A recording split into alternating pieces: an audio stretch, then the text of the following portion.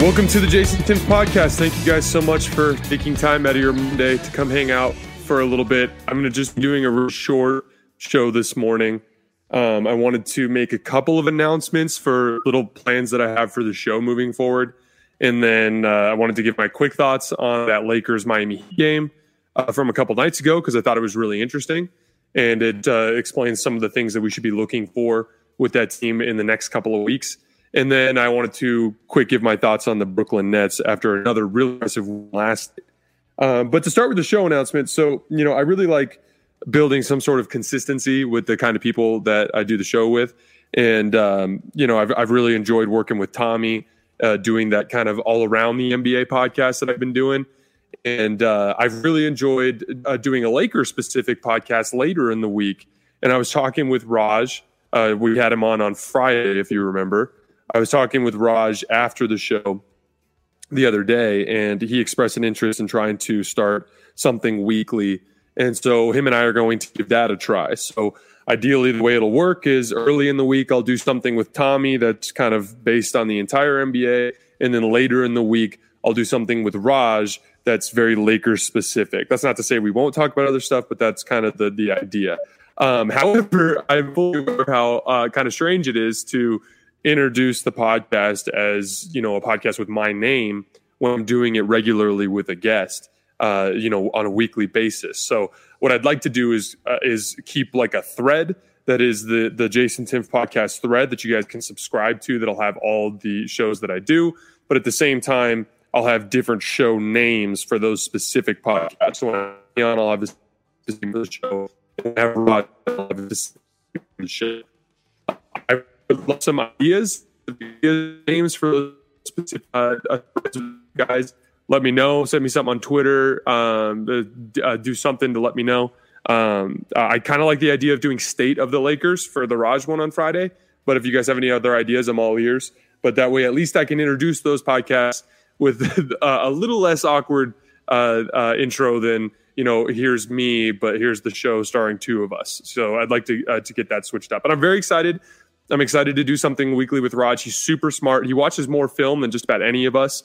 He's one of the few guys that out there that has time to actually go out and watch the tape over and over again and get a good feel for things. And he's got a really good feel for Laker Nation and what they want to hear on a weekly basis. So I'm looking forward to that. And I really appreciate your guys' support. It's been really fun to see how this has grown over the last few months. We're just about to crest over 5,000 podcast downloads.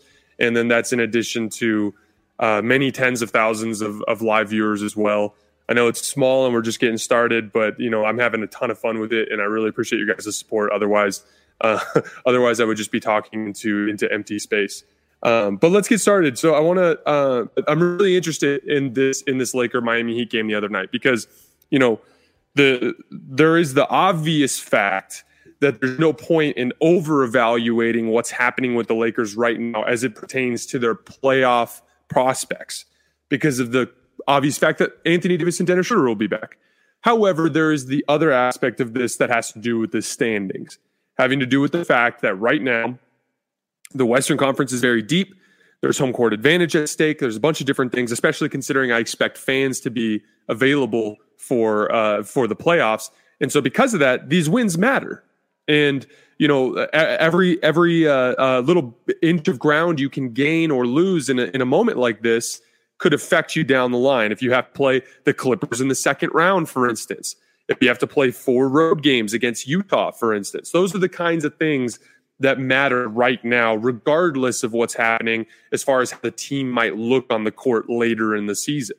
And so, every team has had some sort of issue with health at some point in the season, whether it's through COVID or whether it's through injuries.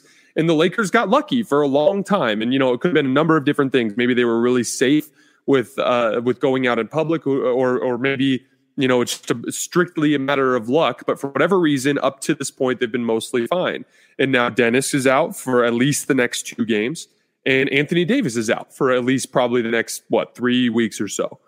So you have to find a way to beat Washington tonight. And you have to find a way to try to beat Utah tonight without Dennis. And then you have to try to find a way to win for a couple weeks after that without AD, but with Dennis.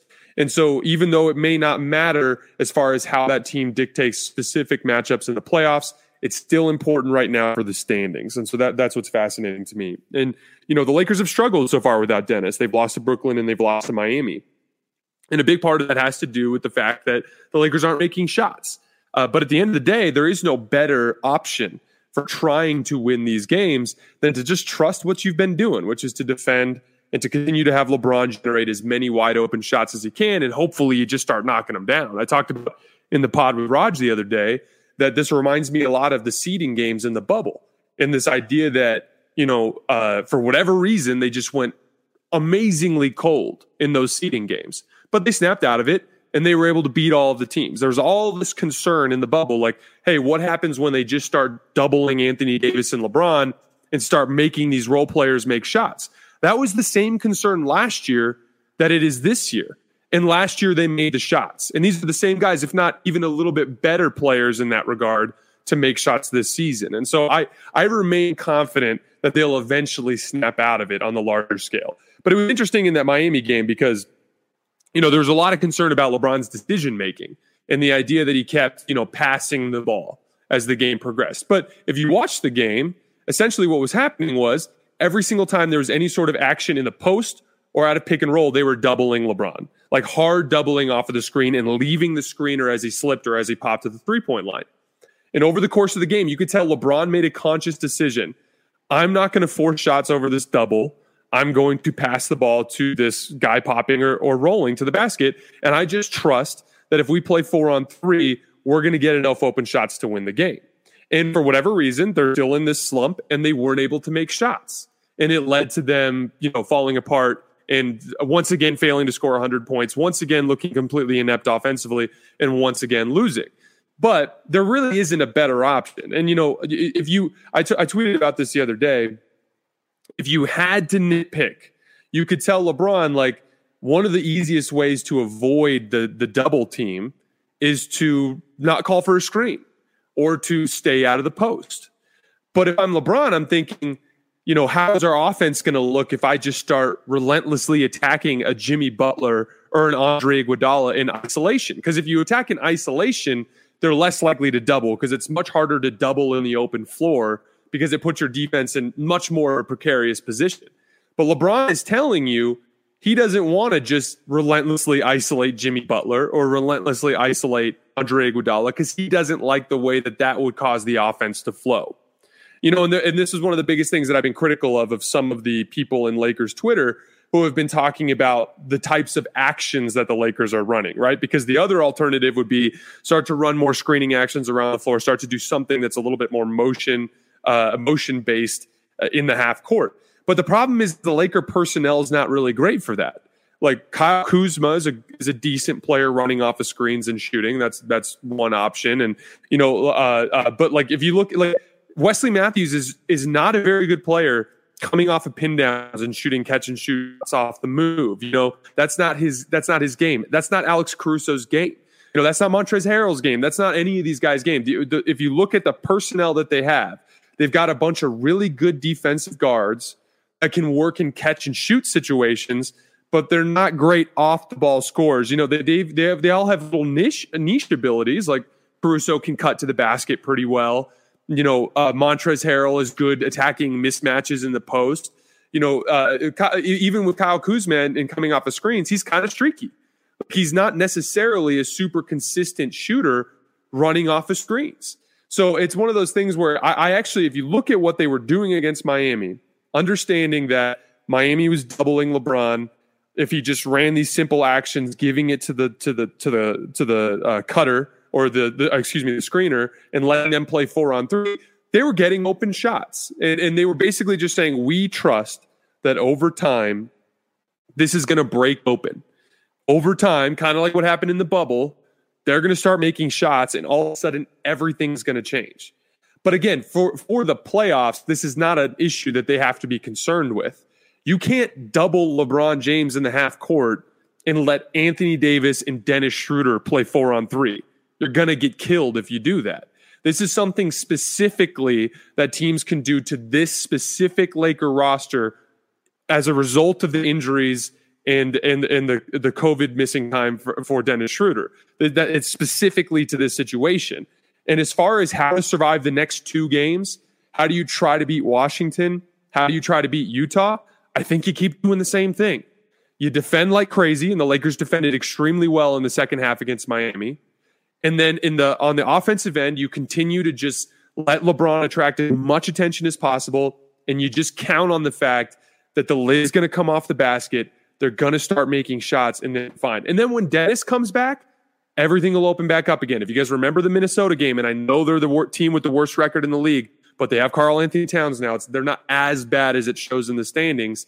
That team, the Laker offense got a little bit more free-flowing because Dennis Schroeder got his rhythm back. LeBron played a really good game as well. They were making shots. They were up over 40% from 3 for that game. Everything's going to be fine as soon as Dennis comes back. You just have to try to find a way to win in these next 2 games. And it's doable just by doing the same thing they're doing. And don't get overly concerned with how this might project to how they'll play in the playoffs. It's just not something to worry about. So the last thing I'm going to talk about today, like I said, this is going to be a short one. Last thing I want to talk about today is Brooklyn. So there's a lot. Brooklyn looks great. I mean, there's no point in beating around the bush. But I think people are kind of a lot of people who are pro Brooklyn are kind of getting lost in the chaos that surrounded all of the Brooklyn pessimism. Because as is usually the case when criticism starts flying around, there's like the really loud people that are saying nonsensical stuff. And then there's like the rational people that are just like, well, this is a legitimate concern that we should probably keep an eye on. And that was the way the Brooklyn Nets trade went with James Harden. The James Harden trade happens. You know, there's all these crazy people in the woodwork going, they're not going to be able to defend. They're garbage. Like, this team isn't going to, you know, they just lost to Cleveland. Like, this team's not going to be able to win, blah, blah, blah. And yeah, obviously those people were crazy.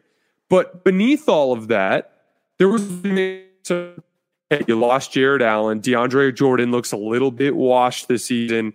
In specific matchups, not having a legitimate center could be a problem. You know, okay, like Kyrie Irving and James Harden have a bit of a history of being inconsistent with their defensive effort.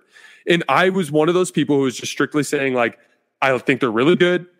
I'm a little bit worried about how they might be able to guard Joel Embiid in a really physical Philadelphia defense that's going to make them work over 7 games in a way that might wear them down. And then I said the same thing about the Lakers. A guy like Montrezl Harrell and Anthony Davis is going to present a big-time mismatch problem from that Brooklyn Nets offense, not to mention LeBron. And so all I said was, they're great. They're going to have an unprecedented good offense. However, let's take a look at how this might work in specific playoff matchups. We talk all the time on this show about how specific playoff matchups can get anybody beat. The conversation, or the example I use all the time is the 2009 Cavs. The 2009 Cavs were the best team in the regular season that year. LeBron was nearing the top of his game, but there was a specific matchup problem. If you watch, Dwight Howard averaged over 30 points a game in that series, had 40 in Game 6 because he was going against Zydrunas Ilgauskas and Anderson Varejao. And then suddenly he gets up against Andrew Bynum and Pau Gasol, and he's way less effective. And they can't take advantage of that specific mismatch. And all of a sudden, the Lakers are a much better team. And they make the Magic look like a flawed basketball team. That's the way these matchups work. It's not a matter of, you know, who has more talent, because I would argue the 2009 Cavs had more talent. But it was a specific matchup that got them beat. Not just Dwight Howard, but the really big guards in Turkoglu and Rashard Lewis for the Magic, and the problems they presented for Mo Williams and Delonte West. That's the same thing that we're talking about in the